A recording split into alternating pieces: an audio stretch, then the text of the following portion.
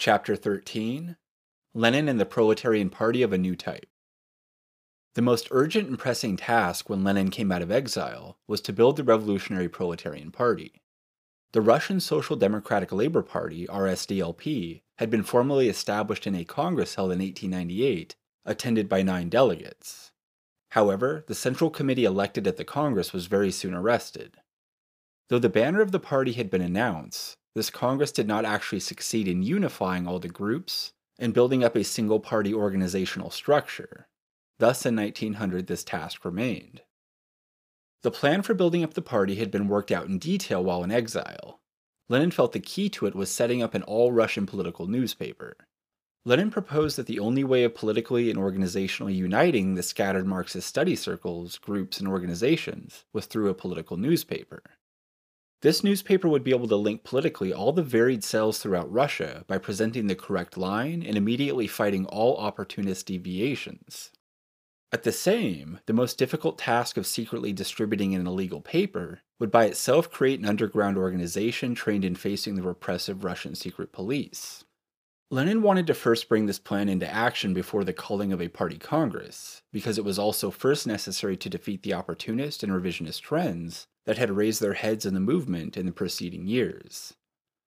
Lenin's plan was first discussed with and approved by the leagues of struggle in various Russian cities and at a conference of social democrats, which he arranged to discuss this plan. His principal associates in this plan were Martov and Potrasov, members of the Central Group in St. Petersburg, who had been arrested and sent to Siberia at the same time as him. The plan was to publish the paper from abroad as it was too dangerous to publish it within Russia. Lenin also planned for this purpose to unite with Plekhanov's Emancipation of Labor group, which already existed abroad. The editorial board was to consist of 6 members, 3 from the Emancipation group abroad and 3 from Russia: Lenin, Martov, and Potrasov. After making all the arrangements, the first issue of the paper came out in December 1900. It was called Iskra, meaning spark. Its title page carried the words of the first Russian bourgeois revolutionaries of 1825, quote, "The spark will kindle a flame," unquote. Iskra was printed in various countries at various times: Germany, England, and Switzerland. It was never sent directly to Russia, but went by extremely roundabout routes until they reached secret Iskra committees within Russia. The distributors had an extremely difficult task avoiding the secret police, and if Iskra smugglers were caught, they were straightaway exiled to Siberia. Iskra was a major tool for educating the working class with lectures and study circles, often consisting of reading articles from the paper. Iskra agents used every opportunity to distribute the newspaper, as well as secret Iskra leaflets. These were distributed not only in the factories, but also in the streets, in theaters, and army barracks, and through the post. In large cities, they were widely scattered through the streets or from balconies and theaters. In worker localities, they were distributed late at night or early morning by keeping them in a factory courtyards and near water pumps where they would be seen in the morning. After each such operation, which was called sowing, a particular marking would be made on a nearby wall so that a full report could be gotten in the morning as to the impact of the night's work. In small towns and villages, the Iskra pamphlets were brought in peasant carts on market days and pasted on walls. All this was dangerous work as discovery meant immediate arrest and the possibility of banishment to Siberia. The comrades involved in this work slowly started building up into a team of professional revolutionaries on the basis of whom Lenin planned to build the Proletarian Party. As to the structure and composition of the party itself, Lenin believed that it should consist of 2 parts. A close circle of regular cadres of leading party workers, chiefly professional revolutionaries, that is, party workers free from all occupation except party work, and possessing the necessary minimum of theoretical knowledge, political experience, organizational practice, and the art of facing and fighting the Tsarist police. And B, a broad network of local party organizations and a large number of party members enjoying the sympathy and support of hundreds of thousands of working people. As the process of building such a party proceeded through the help of Iskra, Lenin gave direction to this process through his articles and books. Of particular significance were Where to Begin, What is to be Done, and Letter to a Comrade on Organizational Questions. In these works, he laid down the ideological and organizational basis of the Proletarian Party. Besides the organizational questions, a major battle waged by Lenin was the fight against the economists, who wanted to restrict the Social Democratic Party merely to the economic struggle of the workers. They had grown in strength in Russia during Lenin's period in exile, and Lenin realized that economism had to be ideologically defeated before the convening of the Party Congress. He launched a direct attack on them, particularly through his book, What is to be Done. Lenin exposed how the economist views meant bowing to the spontaneity of the working class movement, and neglecting the role of consciousness and the leading role of the party. He showed how this would lead to slavery of the working class to capitalism. While mouthing Marxism, the economists wanted to convert the Revolutionary Party into a party of social reform. Lenin thus showed how the economists were actually Russian representatives of the opportunist trend of Bernsteinian revisionism. Lenin's book, which was widely distributed in Russia, succeeded in decisively defeating economism. It thus laid down the principles which later became the ideological foundation of the Bolshevik Party. The actual birth of the Bolshevik trend within the RSDLP took place at the Second Party Congress, which took place in July through August of 1903. The main debate at the Congress was regarding what should be the nature of the party, and thus who should be given membership to the party. Lenin, who had in mind a tight, effective, professional revolutionary-based party, proposed that all party members should work in one of the party organizations. Martov, on the other hand, had as his model the loosely functioning legal parties, which had become common in the Second International at the time. He thus proposed loose criteria for membership, which would allow anyone who accepted the party program and supported the party financially to be eligible for party membership. He thus was ready to give party membership to any party sympathizer. In the vote on this point, the majority was with Martov. However, later when some opportunist sections walked out of the Congress, the majority came over to Lenin's side. This was reflected in the elections to the Central Committee and Editorial Board of Iskra, which went according to Lenin's proposals. The differences between the two groups, however, remained strong and continued even after the Congress. From that time, Lenin's followers, who received the majority of the votes in the elections at the Congress, have been called Bolsheviks, which means majority in the Russian language. Lenin's opponents, who received the minority of the votes, had been called Mensheviks, which means minority in the Russian language. Immediately after the Congress, the Mensheviks started manipulations and splitting activities. This created a lot of confusion.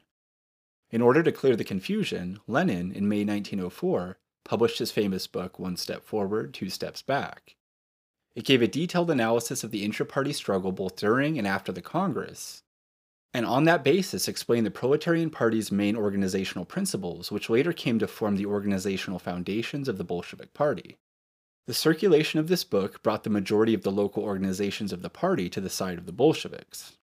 However, the central bodies, the party organ and the Central Committee, went into the hands of the Mensheviks, who were determined to defeat the decisions of the Congress. The Bolsheviks were thus forced to form their own committee and start their own organ. Both groups also started making separate preparations for organizing their own Congress and conference. These were held in 1905. The split in the party was complete. The foundations, however, had been laid for the building of the true revolutionary party, the Proletarian Party of a new type. Chapter 14, The Russian Bourgeois Revolution of 1905, Development of Proletarian Tactics. The period of the split in the RSDLP came at the beginning of a period of major changes in the world situation. The long 35-year gap of peace in Europe between the main capitalist countries was broken with a series of wars. The age of imperialism had dawned, and the new imperialist powers started fighting to capture and expand markets. They entered into a number of regional wars.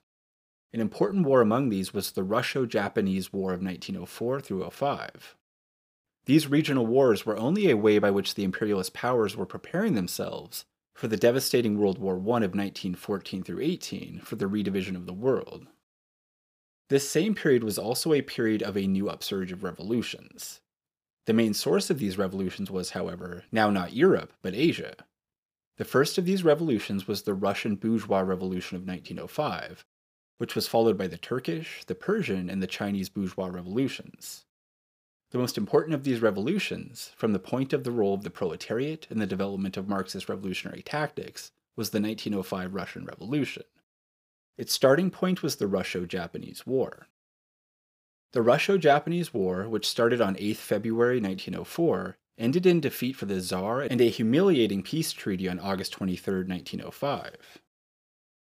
The Bolsheviks adopted a clear revolutionary standpoint to the war, opposed to their own government and opposed to any false notions of nationalism or patriotism. Their perspective was that the defeat of the Tsar would be useful, as it would weaken Tsardom and strengthen the revolution. This is actually what happened. The economic crisis of 1900 through 1903 had already aggravated the hardships of the toiling masses.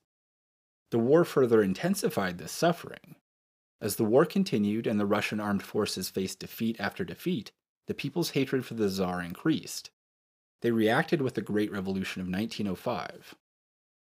The historic movement started with a big Bolshevik-led strike of the oil workers of Baku in December 1904.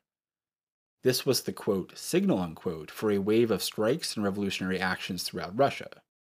In particular, the revolutionary storm broke with the indiscriminate firing upon and massacre of a demonstration of unarmed workers on January 22, 1905, in St. Petersburg. The Tsar's attempt to crush the workers in blood only inspired a still fiercer response from the masses.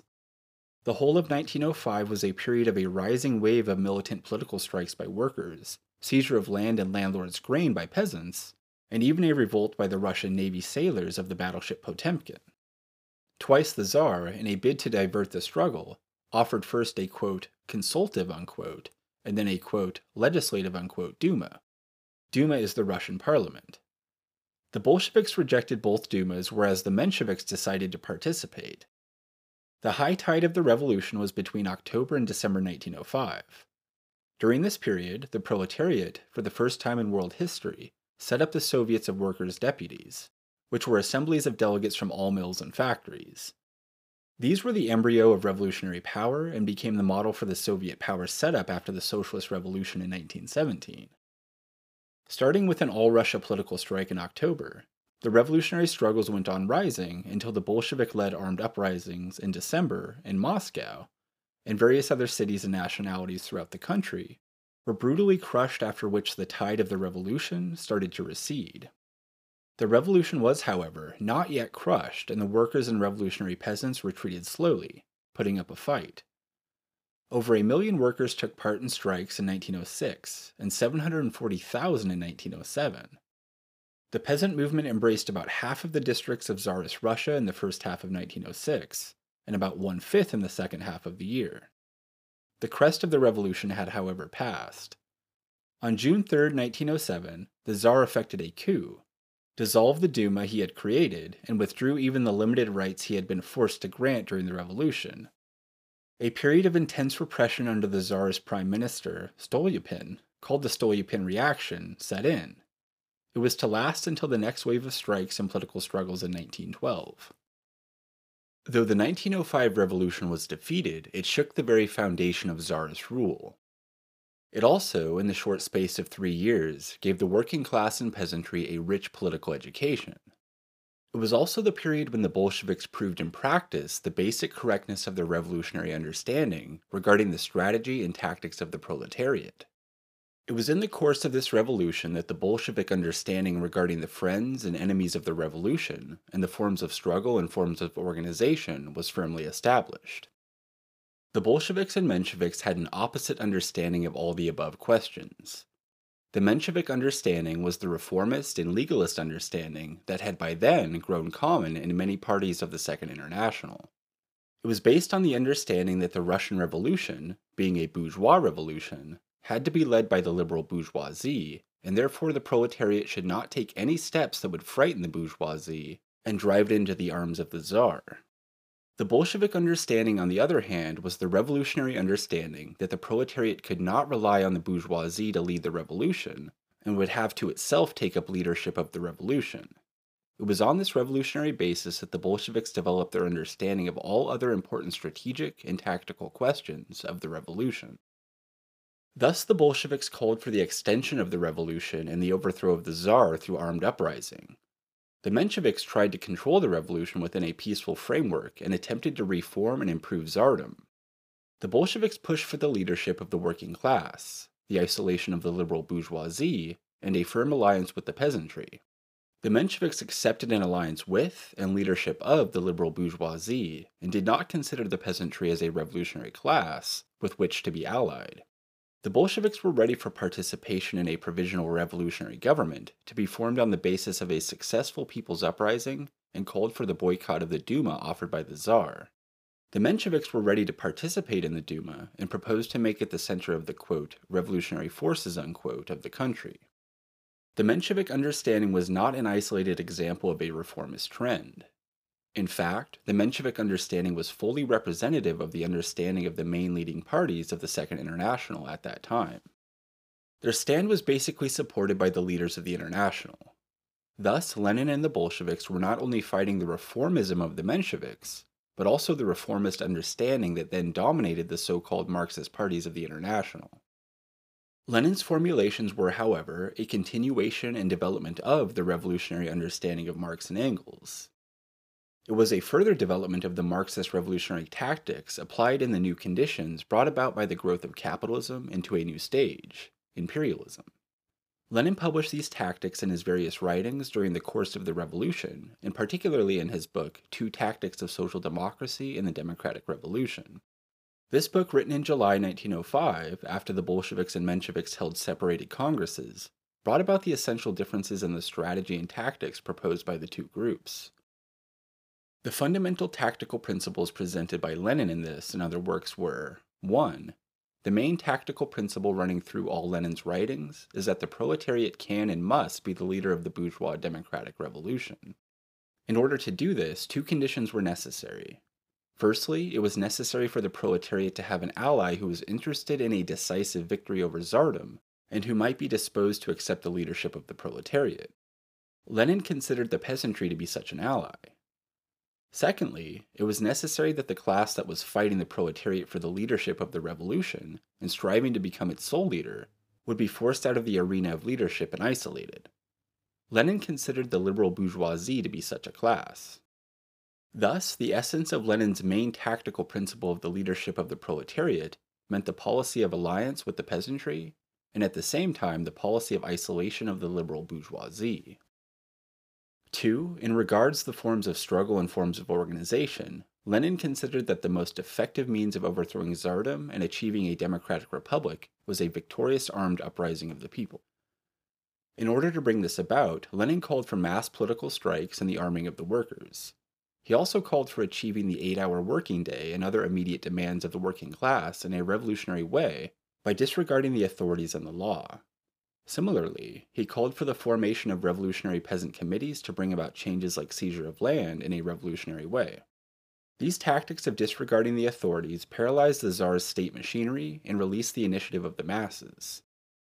It led to the formation of revolutionary strike committees in the towns and revolutionary peasant committees in the countryside, which later developed into the Soviets of Workers' Deputies and the Soviets of Peasant Deputies. 3. Lenin further held that the revolution should not stop after the victory of the bourgeois revolution and the achievement of a democratic republic. He proposed that it was the duty of the Revolutionary Party to do everything possible to make the bourgeois democratic revolution continue into the socialist revolution. He thus gave concrete form to Marx's concept of uninterrupted revolution. These tactical principles became the basis for the Bolshevik practice during the following period. It finally led to the victory of the proletariat in the 1917 October Revolution and the establishment of the first workers' state. Chapter 15: World War I: Opportunism versus Revolutionary Tactics. The dawn of imperialism from the turn of the century brought with it the wars by the imperialist powers for the capture of colonies. An example was the Russo-Japanese War mentioned in the previous chapter. This war took place because both Russia and Japan wanted control over Manchuria in northern China and Korea. Similar wars for capturing or recapturing colonies started breaking out in various parts of the world. Thus, it became of crucial importance for the international proletarian movement to adopt the correct revolutionary position on the questions of colonialism and war. This therefore came up before the Congress of the Second International. However, opportunism by then had spread quite extensively within the parties of the Second International. Many leading sections of the parties in the imperialist countries had in fact started taking the standpoint of the bourgeoisie on many of the crucial political questions.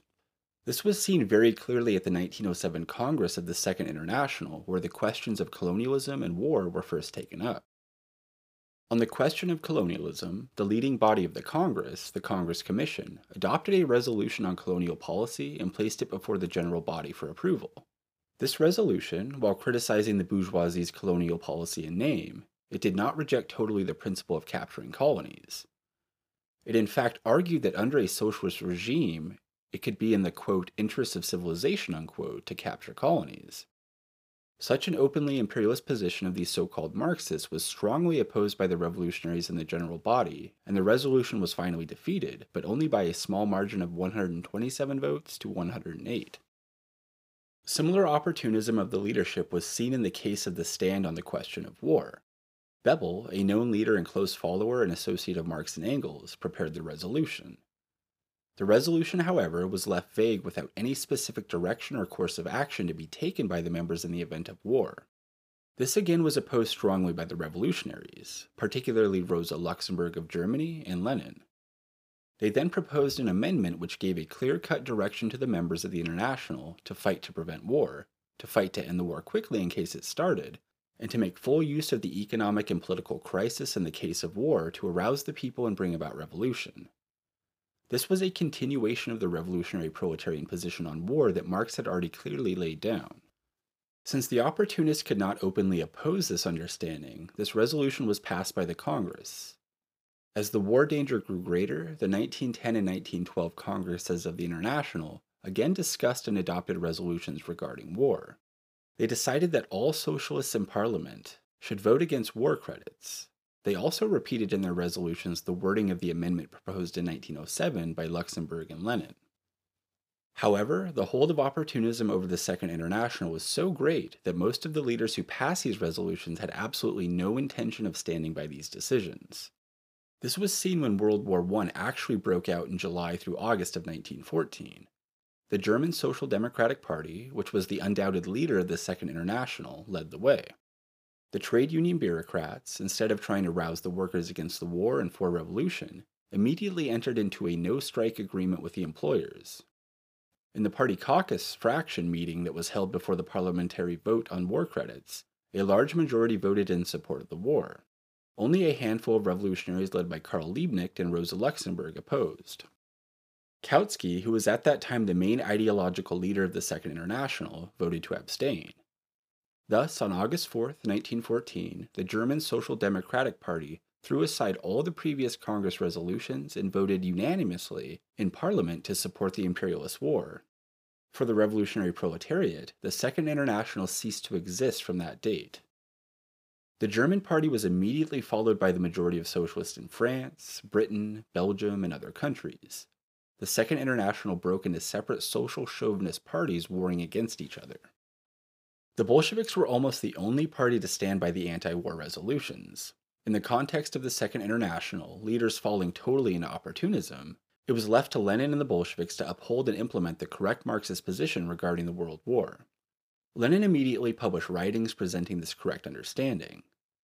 The Central Committee of the RSDLP-B gave a call to, quote, turn the imperialist war into a civil war, unquote, and to build a new Third International in the place of the Second International.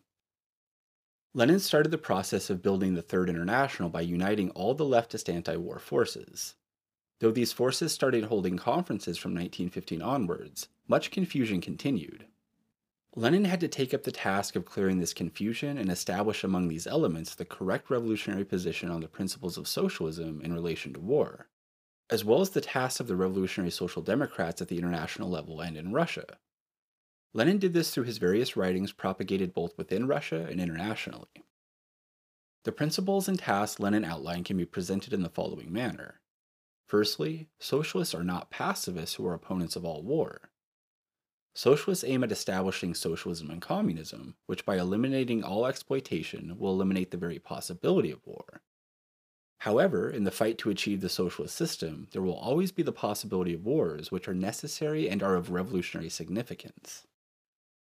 Secondly, while deciding the attitude to be adopted towards a particular war, the main issue for socialists is this: what is the war being waged for, and what classes staged and directed it?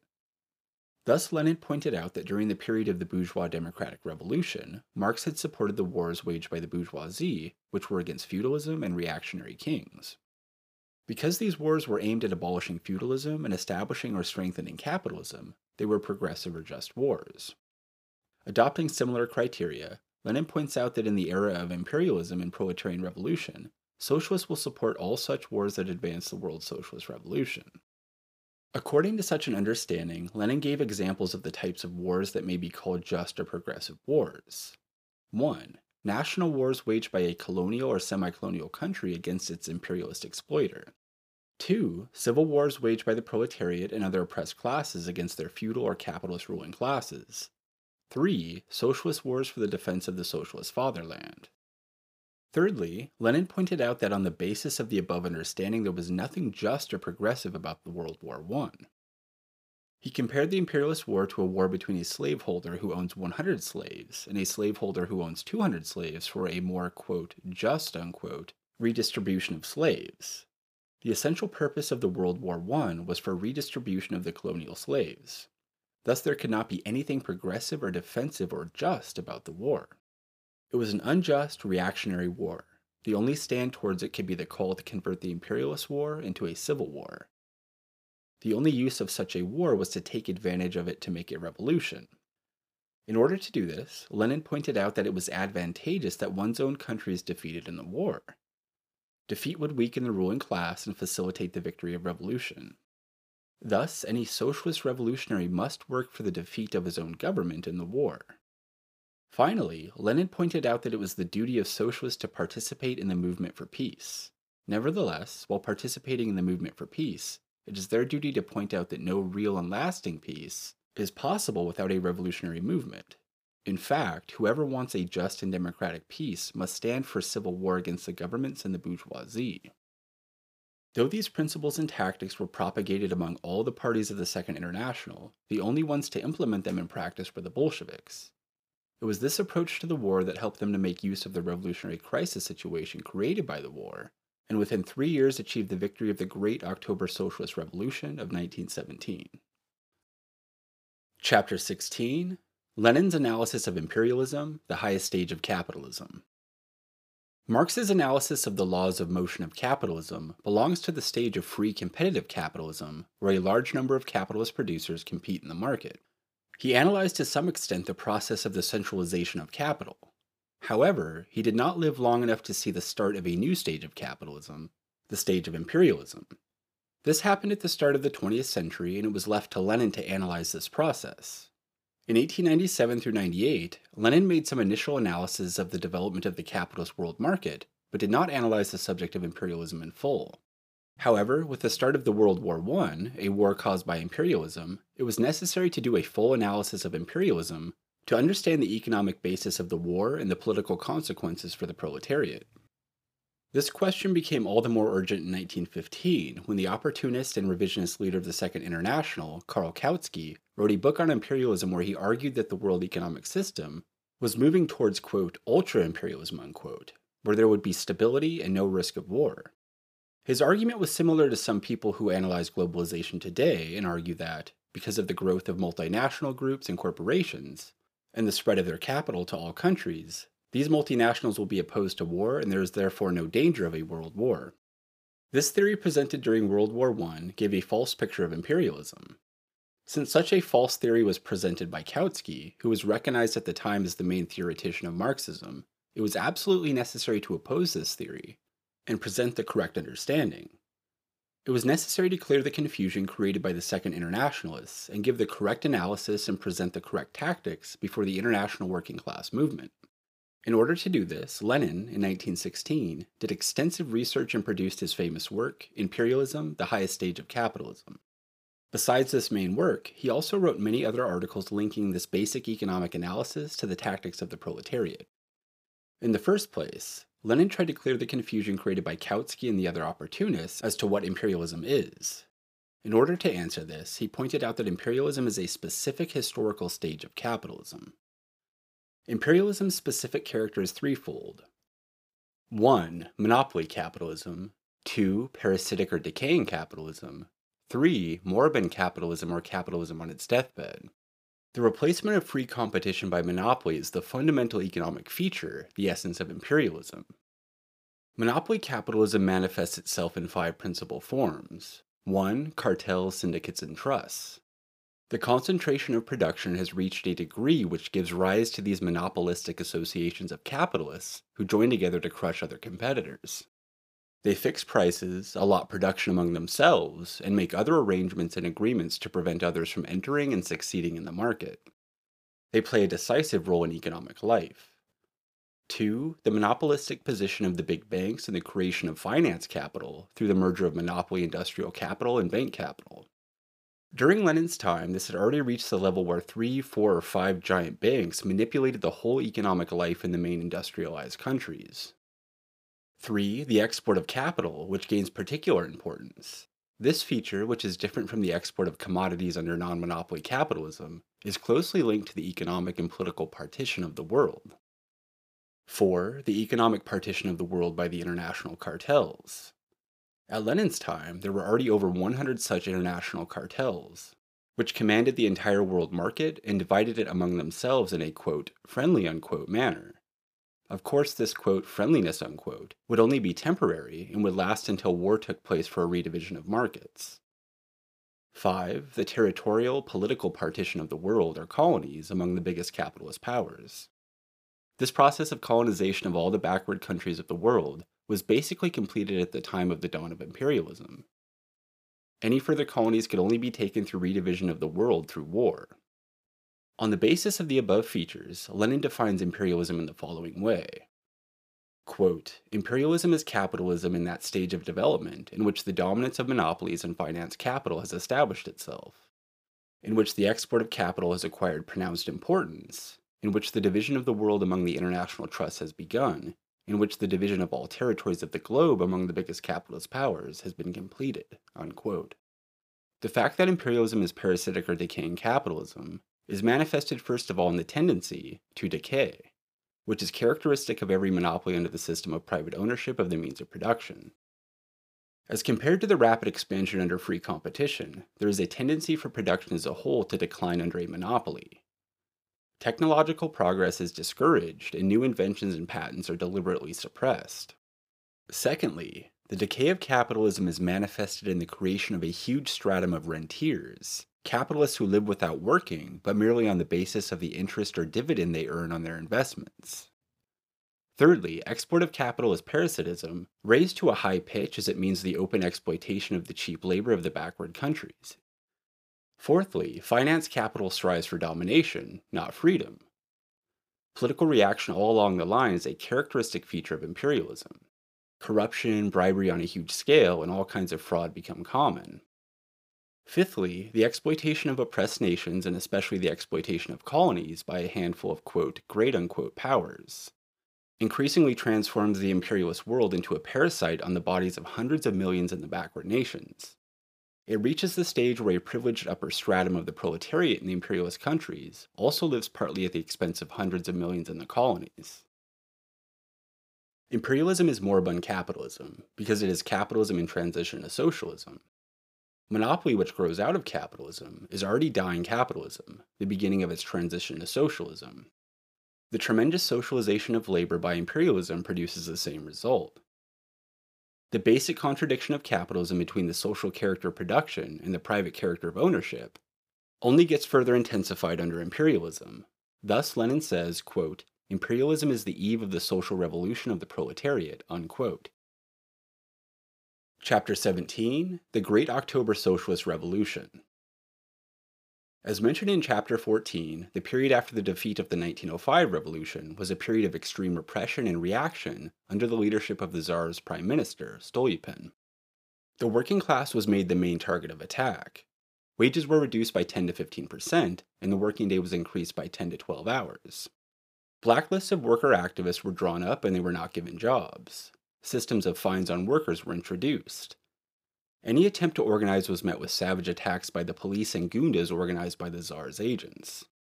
In such a situation, many intellectuals and petite bourgeois elements started retreating, and some even joined the camp of the enemy. In order to face this new situation, the Bolsheviks changed from offensive tactics, like the general strikes and armed uprisings used during the period of the 1905 revolution, to defensive tactics. Defensive tactics meant the tactics of gathering forces, cadres withdrawing underground, and carrying on the work of the party from underground and combining illegal work with work in the legal working class organizations. Open revolutionary struggle against Tsardom was replaced by roundabout methods of struggle. The surviving legal organizations served as a cover for the underground organizations of the party, and as a means of maintaining connections with the masses. The Bolsheviks made use of the platform of the State Duma to expose the policy of the Tsarist government, to expose liberal parties, and to win the support of the peasants for the proletariat. The preservation of the illegal party organization enabled the party to pursue a correct line and to gather together forces in preparation for a new rise in the tide of the revolution. In implementing these tactics, the Bolsheviks had to wage struggle against two deviations within the movement, the liquidators and the Otsevists, or Rakalists. The liquidators, who were Mensheviks, wanted to close down the illegal party structure and set up a legal, quote, labor, unquote, party with the consent of the government. The Rakalists, who were from among the Bolsheviks, wanted to recall all the Bolshevik members of the Duma and also withdraw from the trade unions and all other legal forms of organization. They wanted only the illegal form of organization. The result of both sets of tactics would have been to prevent the party from gathering the forces for a new advance of the revolution. Rejecting both deviations, the Bolsheviks used the correct tactics of combining both legal and illegal methods and were able to gain a strong presence in many workers' organizations and also win over a number of Menshevik worker organizations. This strengthened the party and prepared it for the next upswing in the revolutionary movement, which started from 1912. The Bolsheviks held a separate party conference in January 1912 and constituted themselves as a separate party, the Russian Social Democratic Labor Party, or Bolsheviks, RSDLP. At this conference, they assessed the rise in the revolutionary movement, which was seen from the rise in the number of strikers in 1911. At this conference and at later meetings of the Central Committee, new tactics were decided upon according to the new situation. This involved extending and intensifying the struggles of the workers. An important aspect of the tactics during this period was the starting of the daily newspaper Pravda, or Truth, which helped to strengthen the Bolshevik organizations and spread their influence among the masses. Earlier, the Bolsheviks had a weekly paper, which was meant for advance workers. Pravda, however, was a daily mass political newspaper aimed at reaching out to the broadest sections of the workers. Started on May 5, 1912, it lasted for 2.5 years. During this period, it faced numerous problems and heavy fines from the government censors. It was suppressed 8 times but reappeared again each time under a slightly changed name. It had an average circulation of 40,000 copies. Pravda was supported by a large number of advance workers. 5,600 workers' groups collected for the Bolshevik press. Through Pravda, Bolshevik influence spread not only among the workers but also among the peasants. In fact, during the period of the rise of the revolutionary movement, 1912 through 14, the solid foundation was laid for a mass Bolshevik party. As Stalin said, quote, "The Pravda of 1912 was the laying of the cornerstone of the victory of Bolshevism in 1917, unquote. With the outbreak of war in 1914, the revolutionary situation further ripened. The Bolsheviks did extensive propaganda among the workers against the war and for the overthrow of Tsardom. Units and cells were also formed in the army and the navy, at the front and in the rear, and leaflets were distributed calling for a fight against the war. At the front, after the party's intensive agitation for friendship and brotherhood between the warring army soldiers, there were increasing instances of refusal of the army units to take the offensive in 1915 and 1916. The bourgeoisie and landlords were making fortunes out of the war, but the workers and peasants were suffering increasing hardships. Millions had died directly of wounds or due to epidemics caused by war conditions.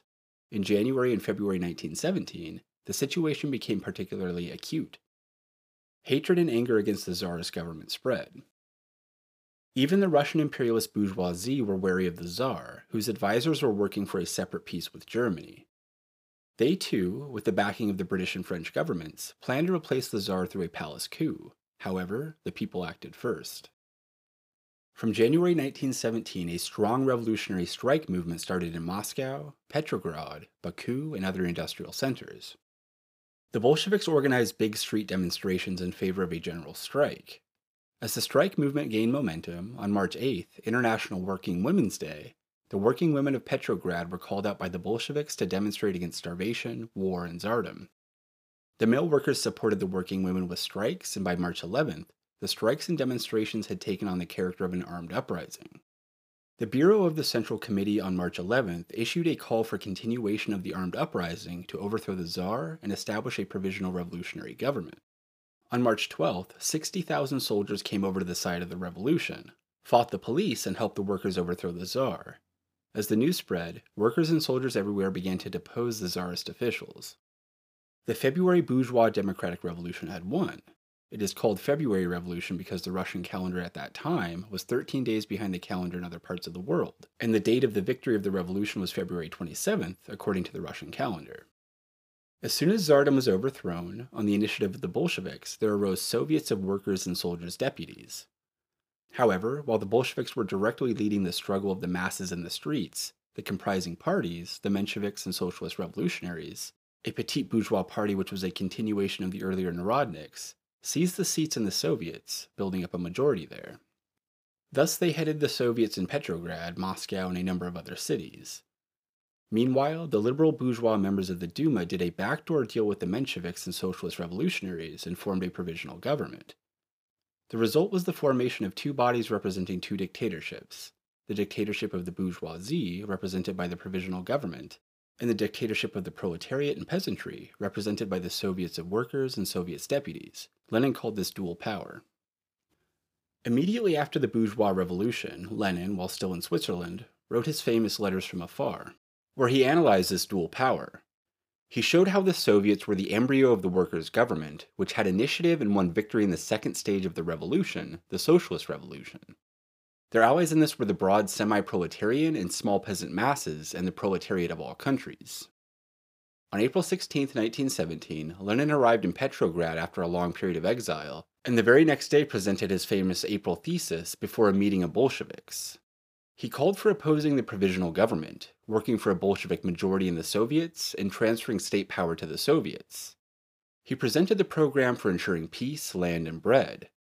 Lastly, he called for a new party congress with a new party name, the Communist Party, and for building a new international, the Third International. The Mensheviks immediately attacked Lenin's thesis and warned that, quote, the revolution is in danger, unquote. However, within 3 weeks, the first openly held All-Russia Conference, the 7th conference of the Bolshevik Party, approved Lenin's report based on the same thesis. It declared the slogan, quote, all power to the Soviets, unquote. It also approved a very important resolution moved by Stalin, declaring the rights of nations to self-determination, including secession. In the following months, the Bolsheviks worked energetically according to the conference line, convincing the masses of workers, soldiers, and peasants of the correctness of their position. The Sixth Party Congress was also held in August 1917 after a gap of 10 years. Due to the danger of attack from the provisional government, the Congress had to be held in secret in Petrograd, without the presence of Lenin. Stalin presented the main political reports, which called for the preparation for armed uprising. The Congress also adopted new party rules, which provided that all party organizations should be built on the principles of democratic centralism. It also admitted the group led by Trotsky into the party. Soon after the Congress, the commander-in-chief of the Russian army, General Kornilov, organized a revolt of the army in order to crush the Bolsheviks and the Soviets. However, the soldiers of many divisions were convinced by the Bolsheviks not to obey orders and the revolt failed. After the failure of this revolt, the masses realized that the Bolsheviks and the Soviets were the only guarantee for achieving peace, land, and bread, which were their urgent demands. Rapid Bolshevization of the Soviets took place, and with the tide of the revolution rising, the party started preparing for armed uprising. In this period, Lenin, for security reasons, was forced to stay in Finland, away from the main arena of battle. During this period, he completed his book, The State and Revolution, which defended and developed the teachings of Marx and Engels on the question of the state. While particularly exposing the distortions on this question by opportunists like Kautsky, Lenin's work had a tremendous theoretical and practical significance at the international level at that time. This was because, as Lenin saw clearly, the Russian February bourgeois revolution was a link in a chain of socialist proletarian revolutions being caused by World War I. The question of the relationship between the proletarian revolution and the state was no longer merely a theoretical question. Because of the revolutionary situation created by the war, it was now a question of immediate practical importance, and it was necessary for the international proletarian movement and the masses to be educated about the correct understanding. As the revolutionary tide rose, Lenin again landed in Petrograd on October 20th, 1917. Within 3 days of his arrival, an historic Central Committee meeting decided to launch the armed uprising within a few days. Immediately, representatives were sent to all parts of the country, and particularly to the army units. On becoming aware of the plan for the uprising, the provisional government started an attack on the Bolsheviks on November 6, 1917, the eve of the Second All-Russia Congress of Soviets. The Red Guards and revolutionary units of the army retaliated, and by November 7, 1917, state power had passed into the hands of the Soviets. Immediately the next day, the Congress of the Soviets passed the Decree on Peace and the Decree on Land. It formed the first Soviet government, the Council of People's Commissars, of which Lenin was elected the first chairman. The Great October Socialist Revolution had established the dictatorship of the proletariat. It was, however, a long battle before workers' power was consolidated. Firstly, the war with Germany had to be ended. This was finally done by signing the Brest-Litovsk Treaty in February 1918. This too, however, did not bring a lasting peace. As soon as World War I ended, the victorious imperialist powers of Britain, France, Japan, and America started direct and indirect intervention and aid to the old ruling classes of Russia to wage a civil war against the Soviet state. This civil war lasted until the end of 1920. The Soviet state emerged victorious, but at the end of the war the economy was in ruins. Chapter 18: The Formation of the Third International. The end of World War I was a period of revolutionary upsurge throughout the world. The successes of the October Revolution had an impact in numerous countries, even where Marxism had little or no influence. Europe, the main battlefield of the war, was in the deepest revolutionary crisis. The war had resulted in the overthrow of 4 emperors and the breakup of their 4 great empires: the Russian, German, Austro-Hungarian, Habsburg, and Turkish, Ottoman. The state structures were in shambles and the masses were in the mood for revolt. The mass protests started even before the completion of the war. In January 1918, a wave of mass political strikes and anti-war demonstrations swept through Central Europe. This was followed by revolts in the armed forces of various countries. There was also a national upsurge which led to the formation of many new states after the breakup of the old empires. In Germany and Hungary, however, the crisis led to revolution. In November 1918, German sailors mutinied, and this immediately launched a wave of revolt through Germany, resulting in the overthrow of the emperor and the establishment of a republic under the leadership of the Social Democratic Party. Soviets were immediately established in Berlin and other cities. These were, however, crushed in January 1919 after 2 weeks of street fighting against the reactionary military forces, which had been reorganized by the Social Democratic government. Later, a Soviet republic was formed in Bavaria, a province of Germany, in April 1919, but this too was crushed. In Hungary, the Communists led a coalition with the Social Democrats and took control of the government in March 1919. They were, however, thrown out within 5 months by military pressure from Allied governments. The struggles of the workers continued for at least 4 more years, but both these revolutions finally ended in failure. Nevertheless, the rising tide of revolution and the success of the revolution in Russia led to the formation of communist parties in many countries. A real basis now existed for a union of the communist parties, for the formation of the Third Communist International. As mentioned earlier, Lenin and the Bolsheviks had given the call for the formation of the Third International in 1914. Now they took the initiative for actually setting it up. In January 1919, Lenin addressed an open letter to the workers of Europe and America, urging them to found the Third International. Soon after, invitations for an international congress were sent out. In March 1919, the first Congress of the Communist Parties of various countries, held in Moscow, founded the Communist International. The Congress set up an executive committee of the Third Communist International. Just a month after the first Congress, Lenin explained the historical significance of the Third International in the following way. Quote, "The First International laid the foundation of the proletarian international struggle for socialism.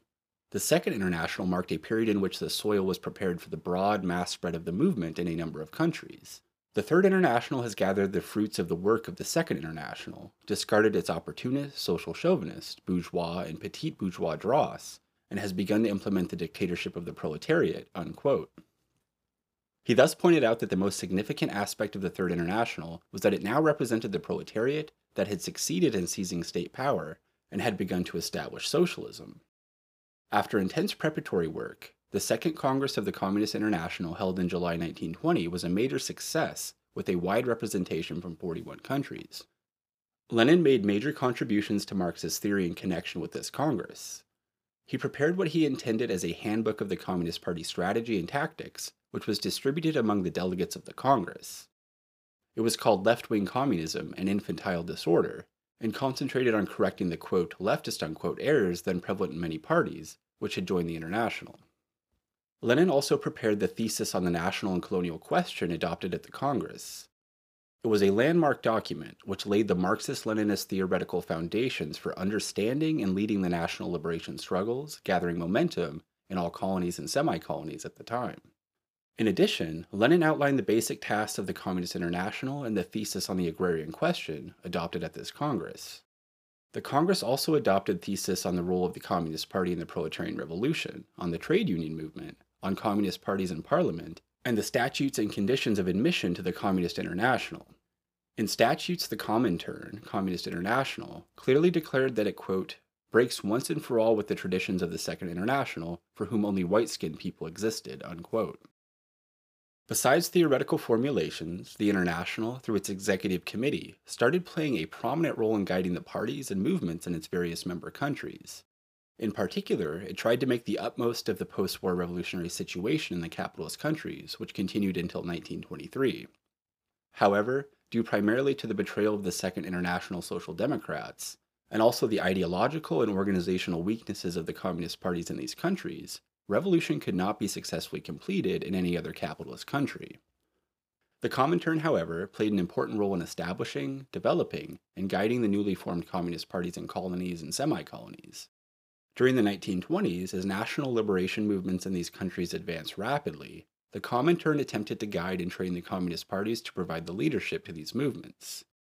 It was the first time that Marxism was building a base among the people of the backward countries of the world. Chapter 19, The National and Colonial Question.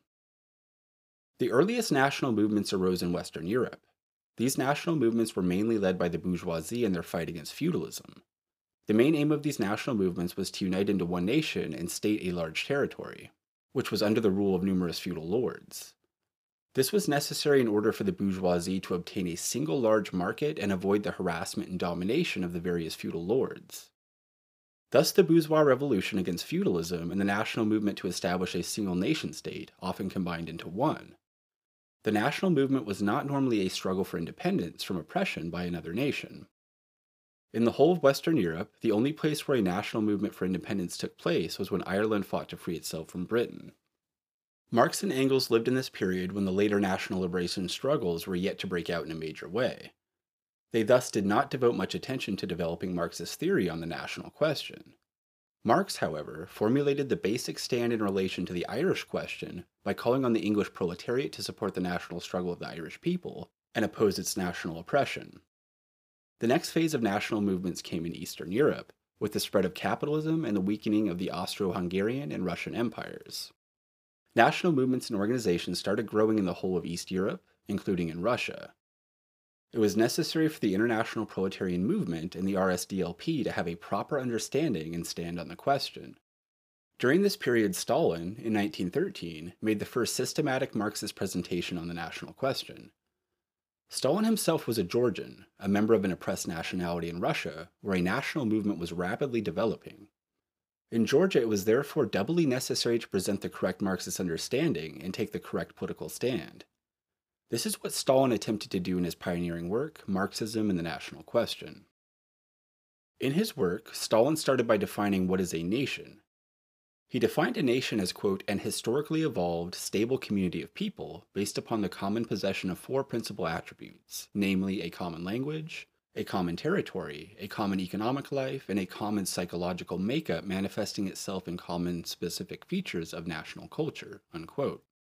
Stalin rejected the concept of nation based merely on religion or culture like the Jewish people. He insisted that a community should have all of the above characteristics to be called a nation. Stalin proposed that all such nations should have the right to self-determination. The right of self-determination, however, could be limited to autonomy or to linking up in a federation, as some other parties at that time were proposing. The right of self-determination had to include the right of secession, i.e. to separate and exist as an independent state. However, Stalin pointed out that how to exercise the right depended on the concrete historical circumstances at a particular point of time. It was up to the revolutionaries to try to influence the nation's decisions regarding self-determination.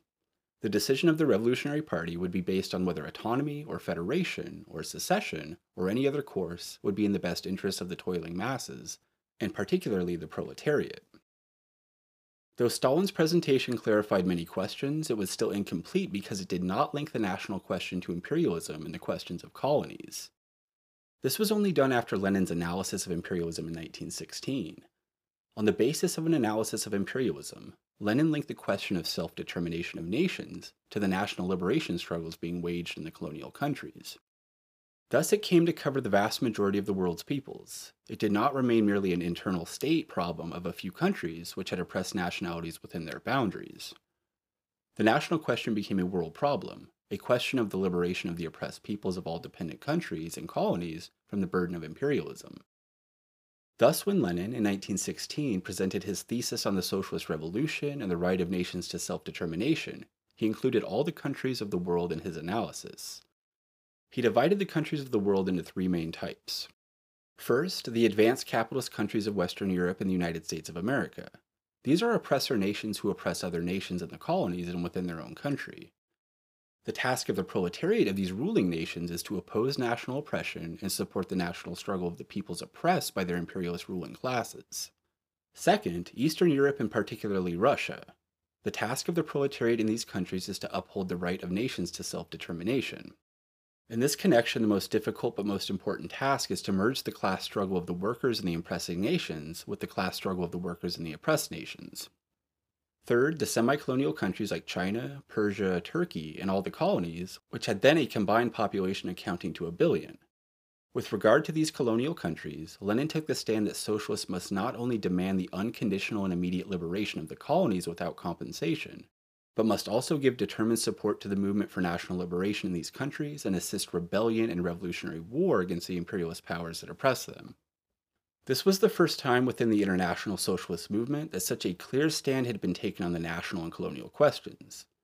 There was naturally thus some debate and confusion. One such argument was that the support to self-determination and national liberation went against proletarian internationalism. It argued that socialism aimed at the merger of all nations. Lenin agreed that the aim of socialism is to abolish the division of mankind into small states, to bring nations closer together and even to merge them. However, he felt it would be impossible to achieve this by the forced merger of nations. The merging of nations could only be achieved only by passing through the transition period of complete liberation of all oppressed nations, i.e. their freedom to secede. While presenting the party program in 1917, Lenin said, quote, "We want free unification. That is why we must recognize the right to secede. Without freedom to secede, unification cannot be called free," unquote. This was the proletariat's democratic approach to the national question, which stood opposed to the bourgeoisie's policy of national oppression and annexation. Chapter 20, The Early Life and Revolutionary Contributions of Stalin up to the 1917 Revolution. In the initial years after the October Revolution, Lenin directly guided all the affairs of the state and the party. In August 1918, there was an attempt on his life by a member of the Socialist Revolutionary Party, which left 2 bullets in his body. Lenin was weakened by this attempt, but continued his rigorous work schedule, which only left him 3 to 4 hours to sleep. This overwork soon started having a serious impact on his health, particularly his brain. At the end of 1921, he started getting severe headaches and spells of vertigo, an illness which causes dizziness, which affected his work. In May 1922, he suffered a paralytic stroke that affected his right hand and leg and his power of speech. From that time on, until his death despite Lenin's many efforts to recover and get back to work, he could not play any effective role. Just before Lenin's stroke in April 1922, the Central Committee had elected Stalin as the General Secretary. Thus Stalin, who took over the leadership of the party during Lenin's illness and after his death on January 21, 1924.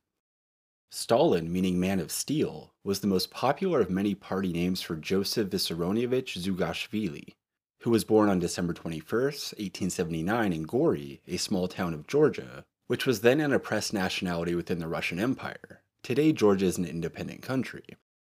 His parents were poor, illiterate, descendants of serfs. His father, a few years after being released from slavery from his landlord, moved in 1875 from his village near Tiflis, the capital of the Caucasus, a backward region of the Russian Empire, which was home to Georgia and several other oppressed nationalities. He set up a small shoemaker's shop in Gori, the equivalent of a district town. He was not able to earn much, however, and left his wife and child in Gori to take a job in a shoe factory in Tiflis, where he died in 1890. Since Stalin's father did not contribute much to the household, his mother, Ekaterina, was the one who looked after him and brought him up. She worked long hours as a washerwoman, and her earnings paid for all the expenses of the household. She had 3 children before Stalin, who all died soon after birth. Stalin being her only surviving son, she made all efforts to give him a proper education. Despite her poverty, she did not send her son to work as would have been normal. She sent Stalin, at the age of 9, to the local church school. She herself put in a lot of effort and learned to read and write later in old age. Ekaterina was thus a remarkable example of the grit and determination of the working masses.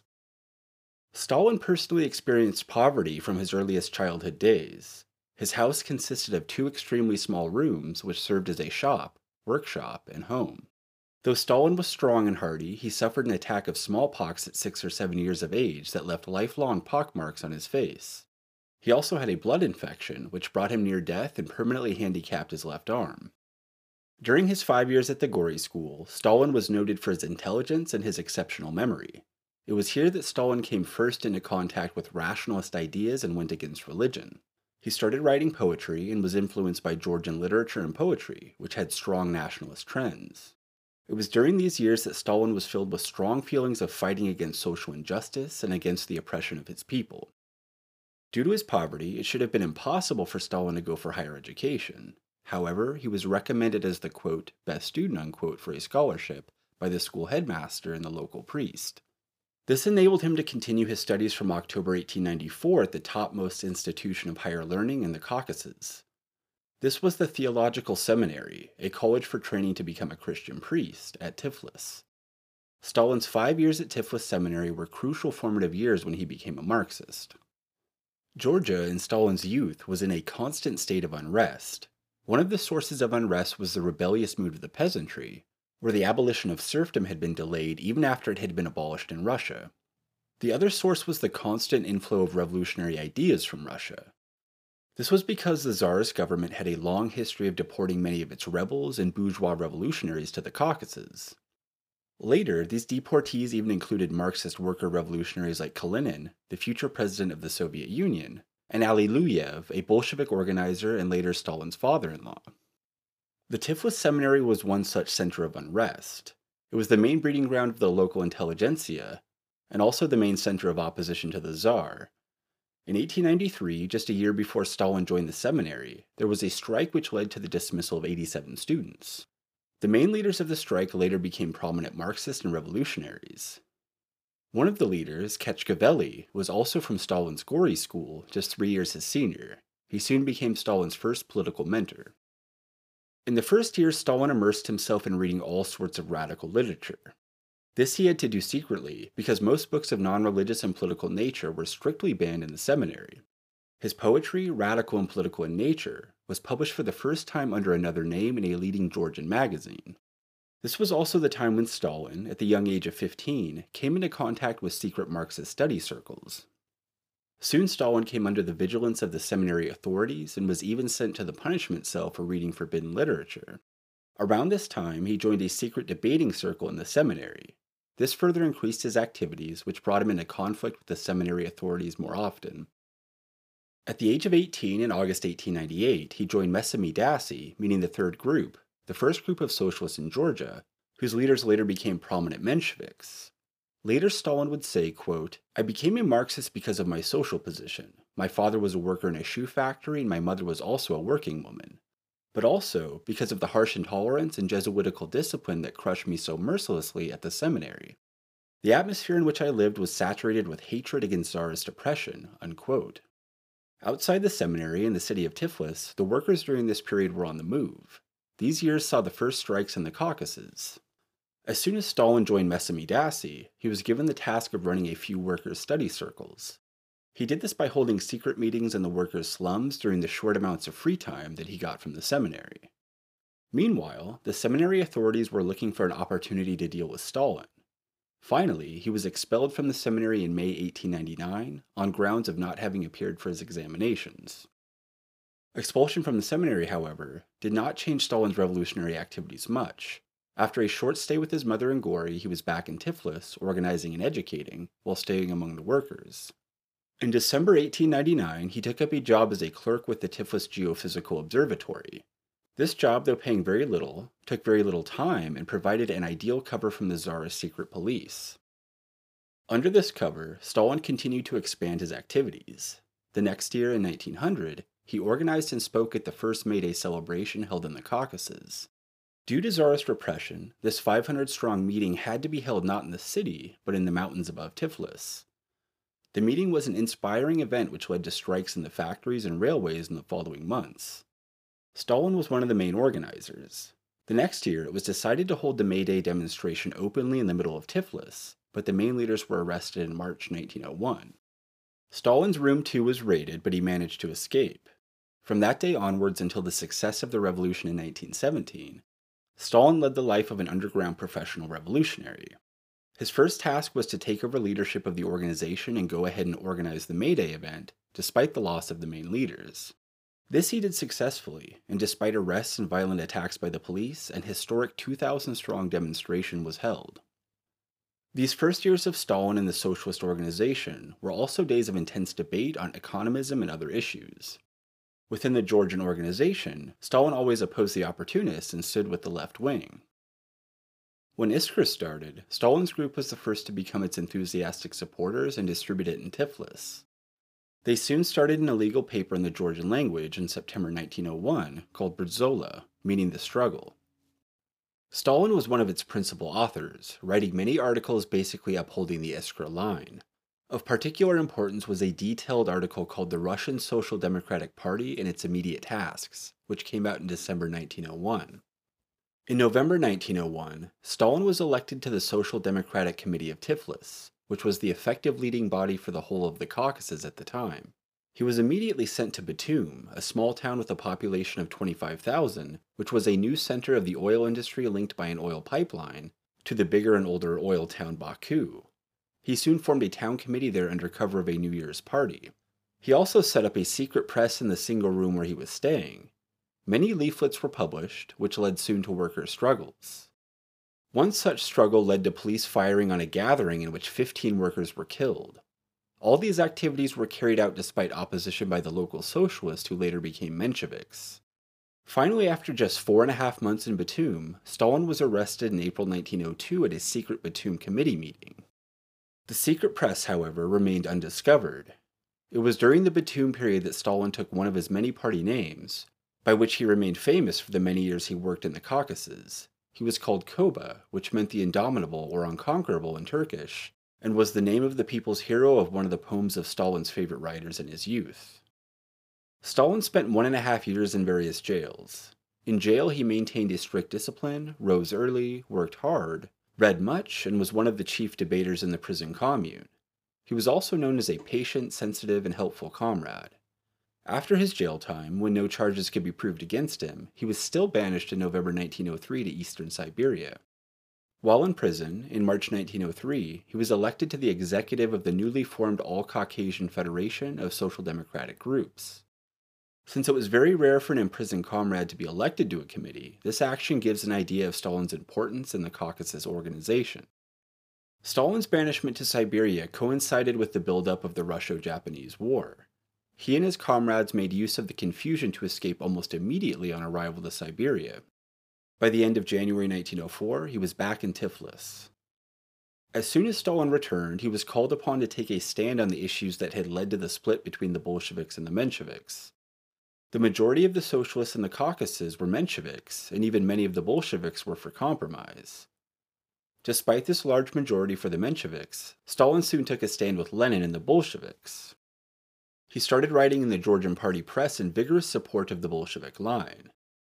In his first article, he wrote that the party is, quote, the militant group of leaders, unquote, and, quote, must be a coherent centralized organization, unquote. His strong political position brought him into contact with Lenin, who, from abroad, asked for copies of Stalin's articles. Along with his ideological battle against the Mensheviks, Stalin was, at the same time, deeply involved in the revolutionary struggles that were building up throughout the country as part of the 1905 revolution. Stalin's center was the Caucasus. Besides participating in organizing the workers' strikes, Stalin immediately started the practical implementation of the Bolshevik call for preparation for armed uprising. He became the main organizer, inspirer, and guide of the military organization in the Caucasus. An efficient and secret laboratory for explosives was also set up. Through the struggles, a number of fighting squads were set up. They participated in the numerous revolts and attacks on ruling class Gunda gangs and kept contact with peasant guerrillas.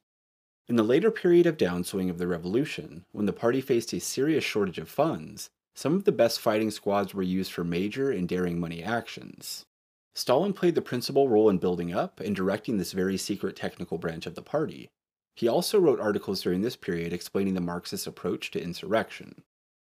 In December 1905, Stalin attended his first All-Russia Conference of the Bolsheviks, where it was decided to build unity with the Mensheviks. It is here that he met Lenin for the first time. He also attended the April 1906 Unity Congress, where he was the only Bolshevik out of 11 delegates from the Caucasus. The rest were all Mensheviks. He was also the only Bolshevik from the Caucasus who attended the 1907 Congress. At both congresses, one of the points of discussion was resolutions led by the Mensheviks and Trotsky, calling for bans on armed actions and money seizures. However, the Caucasus continued to be the main center for such actions, with an estimate of 1,150 such actions taking place there between 1905 to 1908. Towards the end of 1907, Stalin was elected to the Baku Committee. This oil town of 50,000 workers had workers of various nationalities and religions facing severe exploitation. Stalin soon united the workers and developed a lone center of struggle during the dark period of the Stolypin reaction. Adopting a new identity, he set up residence and a secret printing press in the Muslim part of the city.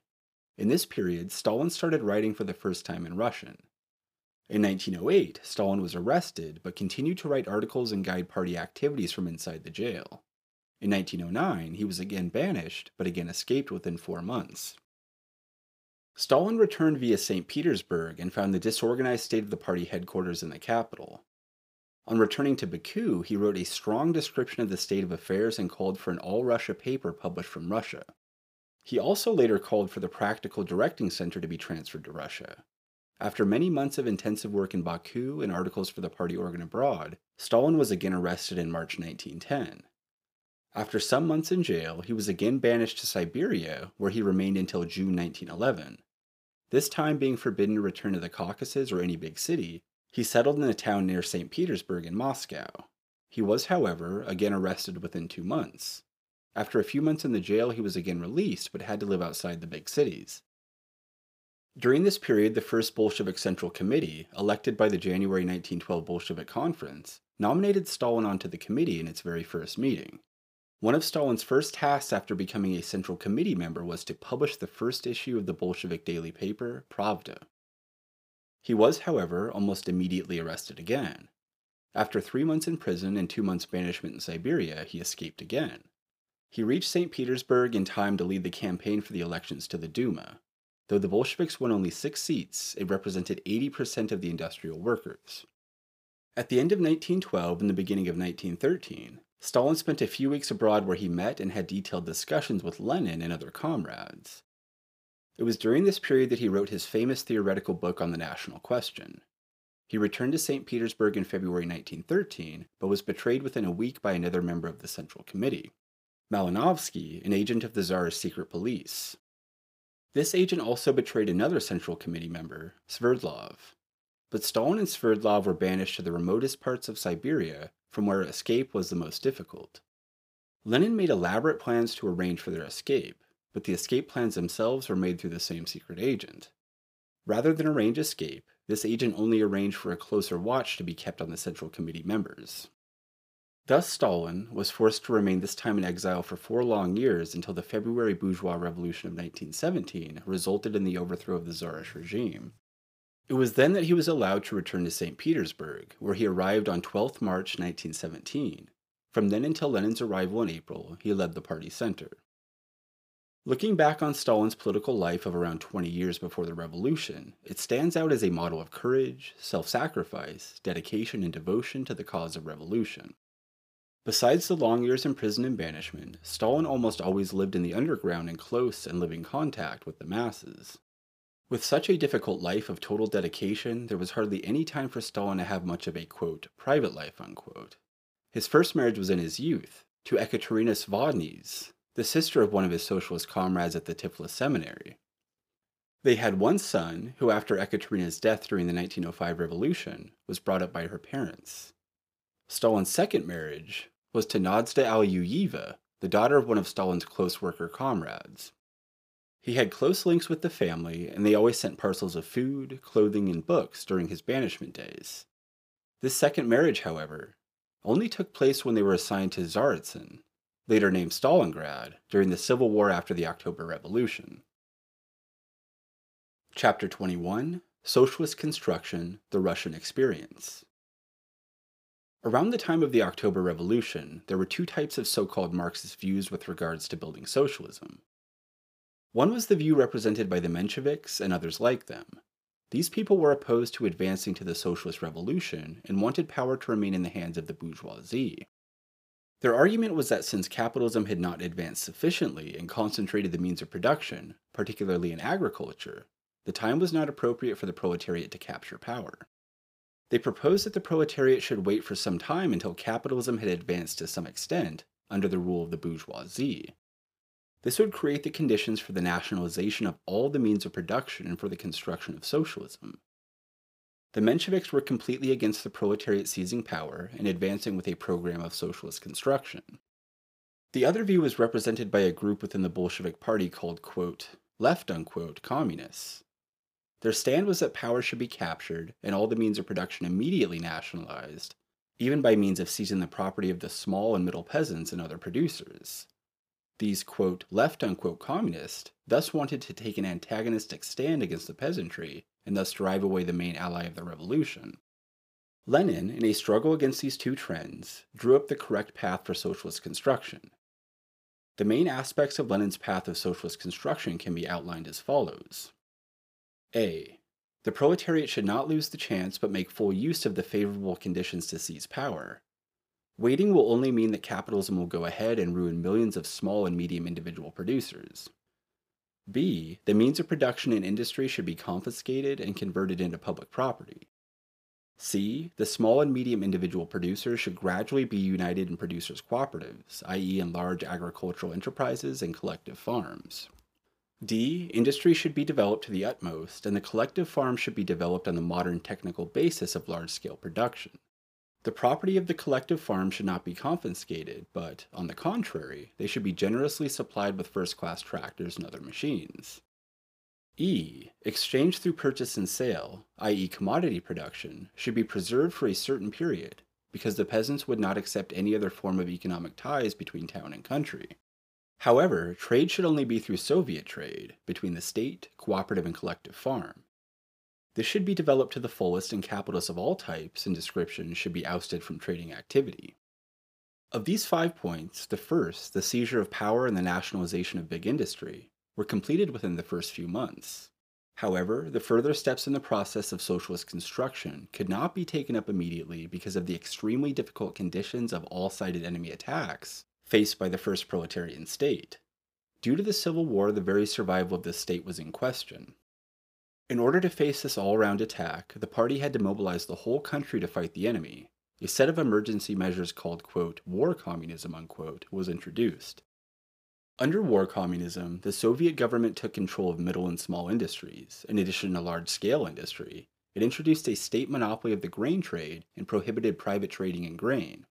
It established the surplus appropriation system, under which all surplus produce of the peasants had to be handed over to the state at fixed prices.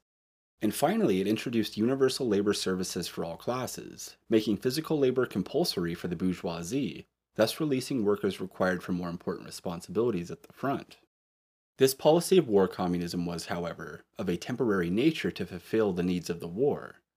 It helped mobilize the whole people for the war and resulted in the defeat of all the foreign interventionists and domestic reactionaries by the end of 1920, and the preservation of the independence and freedom of the new Soviet Republic. From 1921, there was another turn in the situation in Russia. After completing victory in the Civil War, the task had to shift to the peaceful work of the economic restoration. For this, a policy shift was made from war communism to the New Economic Policy, NEP. According to this, the compulsory surplus appropriation from the peasants was discontinued, private trade was restarted, and private manufacturers were allowed to start small businesses. This was necessary because the war communism measures had gone too far ahead and were resented by certain sections of the mass base of the party, particularly the peasantry. However, the Trotskyites strongly opposed the NEP as nothing but a retreat. Lenin, at the 10th Congress of the party in March 1921, countered the Trotskyites and convinced the Congress of the policy change, which was then adopted. He further gave theoretical substantiation of the correctness of the NEP in his report on the tactics of the Russian Communist Party, presented before the Third Congress of the Communist International in July 1921. The NEP continued until the end of 1925, when the 14th Party Congress took the decision to move on to the next phase of socialist construction, that of socialist industrialization. Socialist industrialization. The Soviet Union was at that time still a relatively backward agrarian country, with 2/3 of its total production coming from agriculture and only 1/3 from industry. Additionally, as the first socialist state, the question of being economically independent of imperialism was of central importance. Therefore, the path of socialist construction had to first concentrate on socialist industrialization. In Stalin's words, quote, "The conversion of our country from an agrarian into an industrial country able to produce the machinery it needs by its own efforts, that is the essence, the basis of our general line," unquote. Thus, the main focus was on heavy industry, which would produce machines for other industries and for agriculture. This policy succeeded in building a strong industrial base independent of imperialism. It also enabled the defense of the socialist base in World War II. Also, industry expanded at a pace several times faster than the most advanced imperialist countries, thus proving the superiority of the socialist system. The principal factor in this was the wholehearted participation in increasing production by the whole working class. At a time when the whole capitalist world was reeling under a very severe economic crisis, socialist industry was marching ahead without any problems whatsoever. However, due to special emphasis on priority development of heavy industry, agriculture was neglected in the plans. Thus, in the period when industrial production went up by over 9 times, grain production did not even go up by 1/5. This showed that the growth of agriculture was very low as compared to industry. This was also the case within industry, with heavy industry growing at a much faster speed than light industry. Later, Mao, in his critique of Soviet economics, criticized this emphasis and called for simultaneous promotion of both industry as well as agriculture. Within industry, he called for the development of both light and heavy industry at the same time. Collectivization of agriculture. The first step in this process was taken in the NEP restoration period, with the formation of the first cooperatives among small and medium peasants. However, due to the resistance of the kulaks, rich farmers, there was not much progress. Also, the kulaks had taken a position of active opposition and sabotage of the socialist construction process. They refused to sell their grain surpluses to the Soviet state. They resorted to terrorism against the collective farmers, against party workers and government officials in the countryside, and burned down collective farms and state granaries. In 1927, due to this sabotage, the marketed share of the harvest was only 37% of the pre-war figure. Thus, the party, in that year, made the decision to launch an offensive to break the resistance of the kulaks. Relying on the poor peasants and allying with the middle peasants, the party was able to achieve success in grain purchasing and advance the collectivization process. However, the major advance came at the end of 1929. Prior to 1929, the Soviet government had pursued a policy of restricting the kulaks. The effect of this policy was to arrest the growth of the kulak class, some sections of which, unable to withstand the pressure of these restrictions, were forced out of business and ruined. But this policy did not destroy the economic foundations of the kulaks as a class, nor did it tend to eliminate them. This policy was essential up to a certain time, that is, as long as the collective farms and state farms were still weak and unable to replace the kulaks in the production of grain. At the end of 1929, with the growth of the collective farms and the state farms, the Soviet government turned sharply from this policy to the policy of eliminating the kulaks, of destroying them as a class. It withdrew the laws on the renting of land and the hiring of labor, thus depriving the kulaks both of land and of hired laborers. It lifted the ban on the confiscation of the kulaks' property. It permitted the peasants to confiscate cattle, machines, and other farm property from the kulaks for the benefit of the collective farms. The kulaks thus lost all their means of production. They were expropriated just as the capitalists had been expropriated in the sphere of the industry in 1918. The difference, however, was that the kulaks' means of production did not pass into the hands of the state, but into the hands of the peasants united in the collective farms. A step-by-step plan was adopted for the implementation of this policy.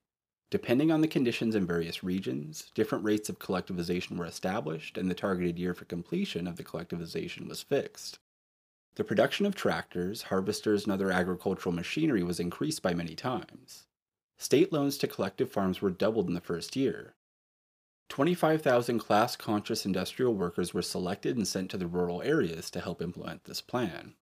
The process of collectivization, despite some errors, advanced rapidly towards success.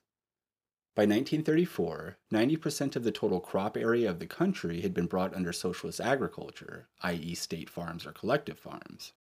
The whole process of the collectivization of agriculture was nothing less than a revolution in which the proletariat had allied with the poor and middle peasants to break hold of the kulaks. This revolution, in one blow, solved three fundamental problems of socialist construction. A. It eliminated the most numerous class of exploiters in the country, the kulak class, the mainstay of capitalist restoration. B. It transferred the most numerous laboring class in the country, the peasant class, from the path of individual farming, which breeds capitalism, to the path of cooperative, collective socialist farming. C. It furnished the Soviet regime with a socialist base in agriculture, the most extensive and vitally necessary, yet least developed branch of national economy. With the victory of the collectivization movement, the party announced the victory of socialism.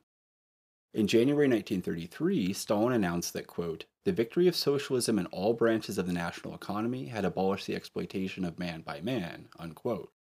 In January 1934, the 17th Party Congress report declared that, quote, the socialist form of social and economic structure now holds undivided sway and is the sole commanding force in the whole national economy, unquote. The absence of any antagonistic classes was later repeatedly stressed while presenting the Constitution in 1936 and in later political reports. Errors in Russian experience. The Russian experience in socialist construction was of central importance to the international proletariat, and particularly to all countries where the proletariat seized power. Stalin, in his work Economic Problems of Socialism in the USSR, tried to theorize regarding the process of socialist construction and the economic laws of socialism. He, however, did not make a self-critical analysis of the Russian experience. Later, Mao made an analysis of the Russian experience and pointed certain errors in the practice, as well as Stalin's formulations. Mao pointed out the following principal errors in the Russian experience. 1. Not giving due importance to the contradiction between the relations of production and the productive forces. This was reflected in the prolonged coexistence of two types of ownership. On the one hand, ownership of the whole people, as represented in the nationalized industries and the state farms, and on the other hand, ownership by the collectives. Mao felt that prolonged coexistence of ownership by the whole people with ownership by the collectives was bound to become less and less adaptable to the development of the productive forces. Essentially, a way had to be found to make the transition from collective to public ownership. 2. Not giving importance to mass line during socialist construction. Mao pointed out that in the earlier period mass line was adopted, but afterwards, the Soviet Party became less reliant on the masses. The things emphasized were technology and technical cadres rather than politics and the masses. 3. Neglecting the class struggle. After the success of the collectivization process, not enough importance was given to continuing the class struggle. 4. Imbalance in the relationship between heavy industry on the one side and light industry and agriculture on the other. 5. Mistrust of the peasants. Mao criticized the Russian policy for not giving due importance to the peasantry. Besides drawing these lessons from Stalin and the Russian experience, Mao learned from the Chinese experience. He thus made an attempt to develop the Marxist theory of socialist construction.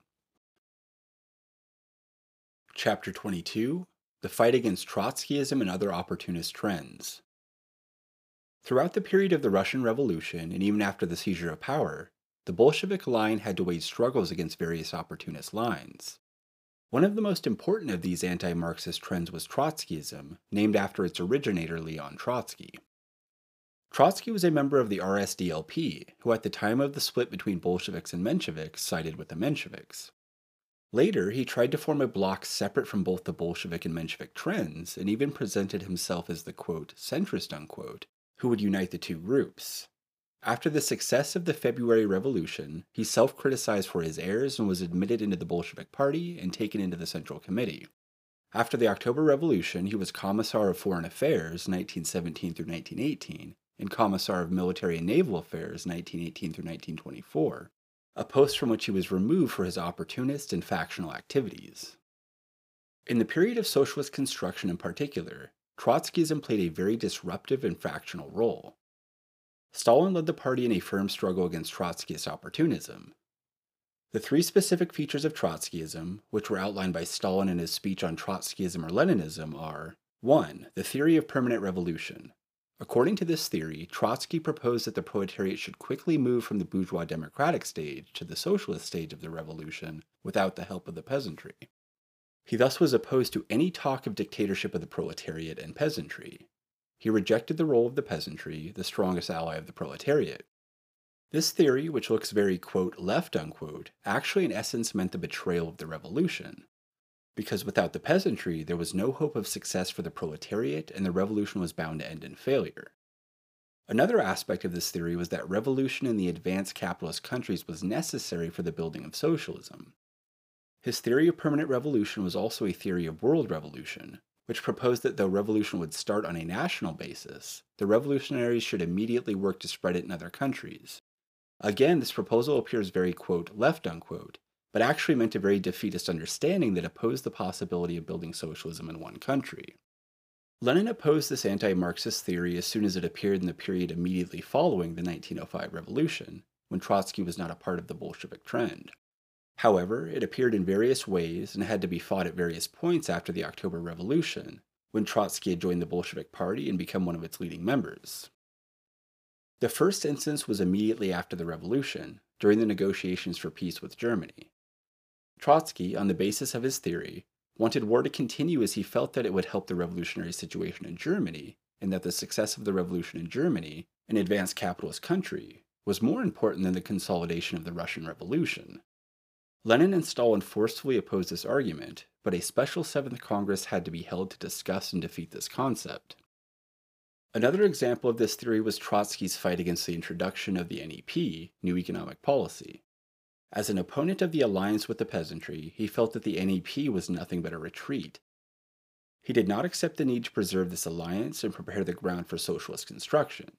Again, this concept had to be fought and was defeated at the 10th Party Congress. A third example was at the time the NEP turned to socialist industrialization. At that time, Trotsky united with other elements to propose that it was not possible to build socialism in one country. This proposal, based on Trotsky's, quote, permanent revolution, unquote, and, quote, world revolution, unquote, concept, would have meant a defeatist and opportunist approach towards socialist construction, which would have based the success of socialism in Russia on the success of revolution in the developed capitalist countries. Stalin united the party against this concept at the 14th Party Congress in 1925. 2. The second feature of Trotskyism is its opposition to Bolshevik party principles. Trotsky's opposition to democratic centralism and the concept of the Leninist Party was apparent from the very beginning in his support to the Mensheviks during the split with the Bolsheviks. Even later in 1912, he united all the opportunist trends like the liquidators and recallists to form a faction called the August Bloc. While pretending to be a, quote, centrist, unquote, who was going to unite the Bolsheviks and Mensheviks, Trotsky actually totally supported the Mensheviks and worked jointly with them. Lenin, supported by Stalin and others, opposed and fought against this opportunist bloc. In 1923, when Lenin was grievously ill, Trotsky took advantage of the gap in leadership to demand the withdrawal of all norms of democratic centralism in the party. He united all varied opposition elements to formulate a declaration of the 46 oppositionists, which demanded freedom of factions and groups in the Communist Party. This factionalist demand was also defeated. However, Trotsky's demand for, quote, freedom, unquote, and, quote, democracy, unquote, was totally opportunist and depended on whether he was in a position of decision-making or not. Thus, when he was at the center of decision-making in 1920, Trotsky proposed the, quote, militarization, unquote, of the trade unions and subjecting them to discipline of the army. He opposed democracy being extended to the trade unions and the election of trade union bodies. Lenin, Stalin, and other comrades led the struggle against this concept and asserted that trade unions should base all their activities on methods of persuasion. 3. The third feature of Trotskyism was its repeated false propaganda against the Bolshevik leadership. In the initial period, Trotsky concentrated all his attacks on Lenin. In the later period, Stalin became the focus of all manner of defamation. After Trotsky could not succeed in winning over the party to his side in open debate, he started secret manipulations. In 1926, he started a secret faction with an illegal press and secret propaganda. This was discovered and he was finally expelled from the party. He moved abroad but continued to maintain links with other factionalists within the party. In 1929, another group, the Right Opposition, was formed under the leadership of Bukharin, a Politburo member, which opposed the fight against the kulaks and the advancement of the process of collectivization of agriculture. This line too was defeated. In the 1930s, however, Trotskyism ceased to be a political trend within the working class. It gave up attempts at open propagation of its anti-Marxist line, but shifted to secret planning and maneuvering. Trotsky and the top Trotskyists in the Soviet Union developed links with foreign intelligence services and started working on plans to assassinate leading elements in the party and take over the leadership of the party. It was as a part of this plan that Comrade Kirov, at that time second after Stalin in the party leadership, was murdered in 1934. In the investigations that followed, the main conspirators, many of whom were Central Committee members, were discovered. Open trials were held where they admitted their crimes. Many were sentenced to death and executed.